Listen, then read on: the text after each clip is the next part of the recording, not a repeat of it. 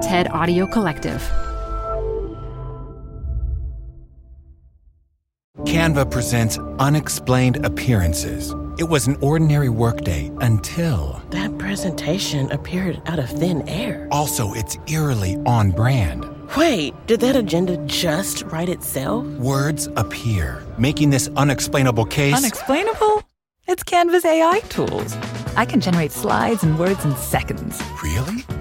The real mystery is why I'm only learning this now. Canva.com, designed for work. You're growing a business, and you can't afford to slow down. If anything, you could probably use a few more hours in the day. That's why the most successful growing businesses are working together in Slack. Slack is where work happens, with all your people, data, and information in one AI-powered place. Start a call instantly in huddles and ditch cumbersome calendar invites. Or build an automation with Workflow Builder to take routine tasks off your plate, no coding required. Grow your business in Slack. Visit slack.com to get started. As a listener of this show, you know the climate is changing the way we live our lives in some big ways. I want to tell you about another podcast that can help you get your head around the crisis. It's called Climate One. The show is hosted by Greg Dalton and Ariana Brocious, two journalists who have been covering climate for years. Each week, they get behind the headlines and talk with the experts and activists, politicians and artists who are shaping the way our world responds to climate change. People like Senator Cory Booker and the legendary Jane Fonda. These are really smart, in-depth conversations that cover all aspects of climate change, from cutting-edge solutions like geothermal energy to the ways you can lower your carbon footprint just by considering what's in your closet. New Climate One episodes drop every week. Find them on Fridays, wherever you get your podcasts. Hi, all. Welcome back to TED Climate, a podcast from the TED Audio Collective. It's me, your host, Dan Kwartler, and today we're going to be talking about one of the greatest marvels of the planet and my personal favorite living things, other than humans and my cat, I guess. It's trees! You've probably heard people talk about planting 1 trillion more trees in order to combat the climate crisis. And the thinking behind this is that in addition to steeply reducing our fossil fuel emissions, we're also going to need to pull out excess carbon dioxide from the air. Scientists have been investigating some ways to do this in the lab, but trees, these guys have been on the job for like a zillion years. However, we're going to need a lot more trees to match the scale at which we're pumping out carbon. To give you a sense, the largest known living tree on the planet is a sequoia named General Sherman. A very dapper name, I know. The old general is a whopping 84 meters tall. And it's sequestered roughly 1,400 tons of atmospheric carbon over its estimated 2,500 years on the planet. Very few trees can compete with this carbon impact. But today, humanity produces more than that amount of carbon every minute. So, with such daunting numbers, how exactly can trees help in our fight against climate change? And how do they sequester carbon in the first place? Like all plants, trees consume atmospheric carbon through a chemical reaction called photosynthesis. That's right, y'all, we're doing some 6th grade science today. This process uses energy from sunlight to convert water and carbon dioxide into oxygen and energy-storing carbohydrates. Plants then consume these carbohydrates in a reverse process called respiration. This means they convert the carbohydrates to energy and release carbon back into the atmosphere. In trees, however, a large portion of that carbon isn't released. Instead, it's stored as wood. During their lifetimes, trees act as carbon vaults, and they continue to draw down carbon for as long as they grow. When a tree dies and decays, some of its carbon does get released back into the air, but even then, a significant amount of CO2 is stored deep in the soil, where it can remain for thousands of years. So if trees are going to help fight a long-term problem like climate change, they need to survive, to sequester their carbon for the longest period possible, while also reproducing quickly. So is there one type of tree we could plant that meets all these criteria? Some fast-growing, long-lived, super-sequestering species that we could scatter worldwide? No, not that we know of. But even if such a tree existed, it actually wouldn't be a good long-term solution. Forests are complex networks of living organisms, and there's no one species that can thrive in every ecosystem. The most sustainable trees to plant are always native ones, species that already play a role in their local environment. Research suggests that ecosystems with a naturally occurring diversity of trees just do better. They have less competition for resources, they better resist climate change. This means we shouldn't just plant trees to draw down carbon.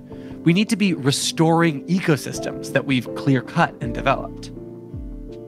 So, just how many regions could be transformed back into lush, green, carbon-sequestering forests?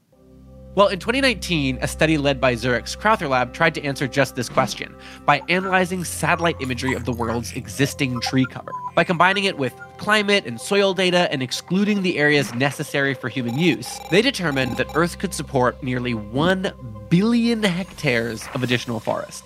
That comes out to roughly 1.2 trillion trees.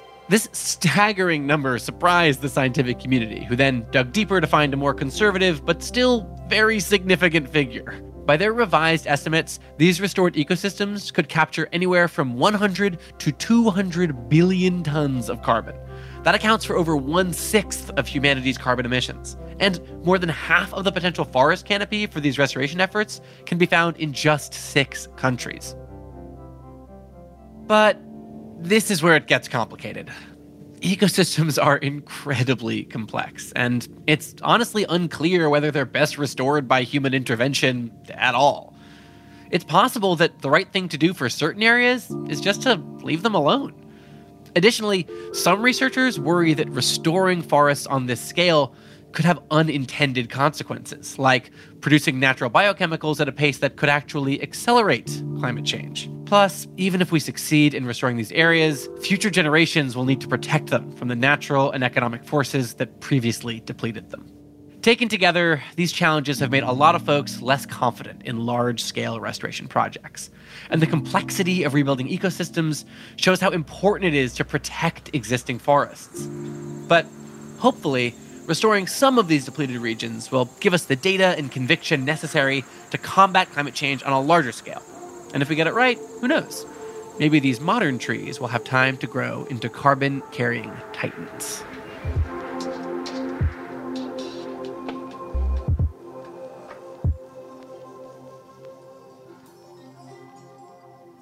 All right, so there's a lot more to restoring our ecosystems than just planting trees. And there's actually a lot more to solving climate change than just restoration. That study that I mentioned from the Kwartler lab, well, Thomas Kwartler actually gave a TED Talk on how restoration isn't a silver bullet solution. So definitely check that out on TED.com. But trees are a silver bullet solution to my heart. I wasn't kidding when I was saying these are my favorite living things. Seriously, one of my go-to activities here in New York City is to prune the city's trees to help keep them healthy.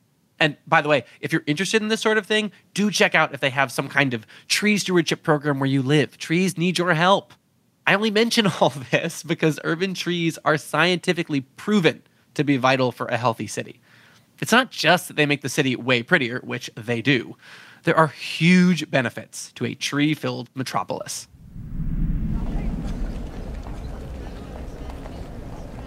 We may think of nature as being unconnected to our urban spaces, but trees have always been an essential part of successful cities. They act like a natural sponge, absorbing stormwater runoff before releasing it back into the atmosphere. The webs of their roots protect against mudslides while allowing soil to retain water and filter out toxins. Roots also help prevent floods while reducing the need for storm drains and water treatment plants. Plus, their porous leaves purify the air by trapping carbon and other pollutants. Urban planners and city dwellers have been uncovering these arboreal benefits for centuries. But trees aren't just crucial to the health of a city's infrastructure. They play a vital role in the health of its citizens as well. In the 1870s, Manhattan had few trees outside the island's parks. And without trees to provide shade, buildings absorbed up to 9 times more solar radiation during deadly summer heat waves. That is hot.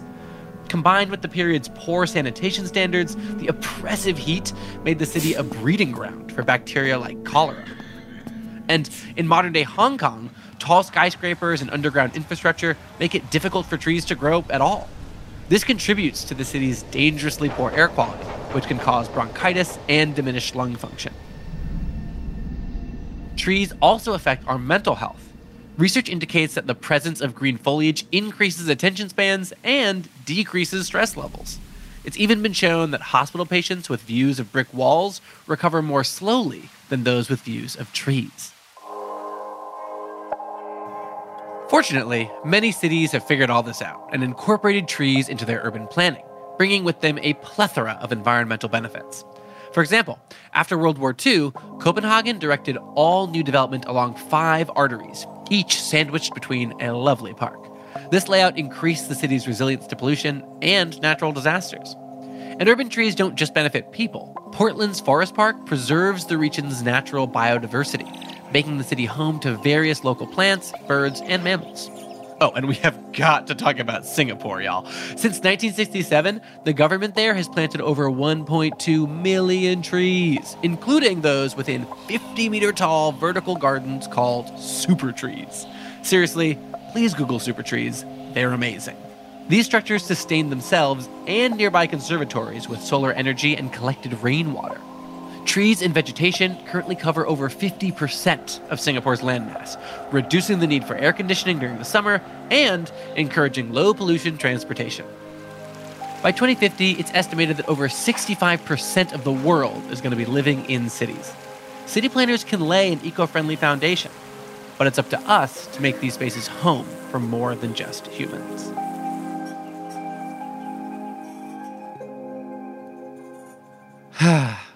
Aren't trees great? I hope you are also feeling the love for these magnificent beings after this episode.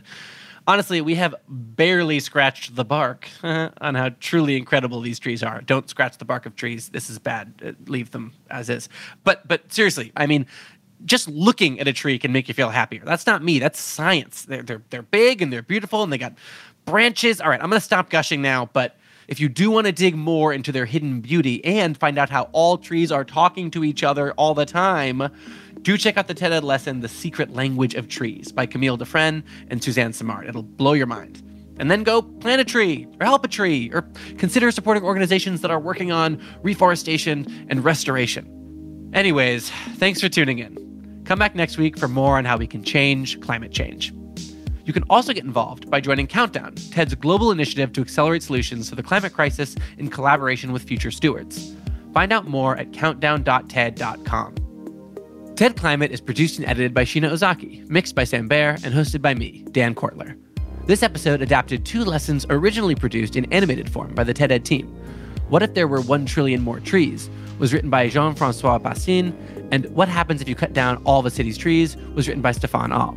Both pieces were produced with editorial support from Alex Rosenthal and myself, and fact-checked by Eden Germa.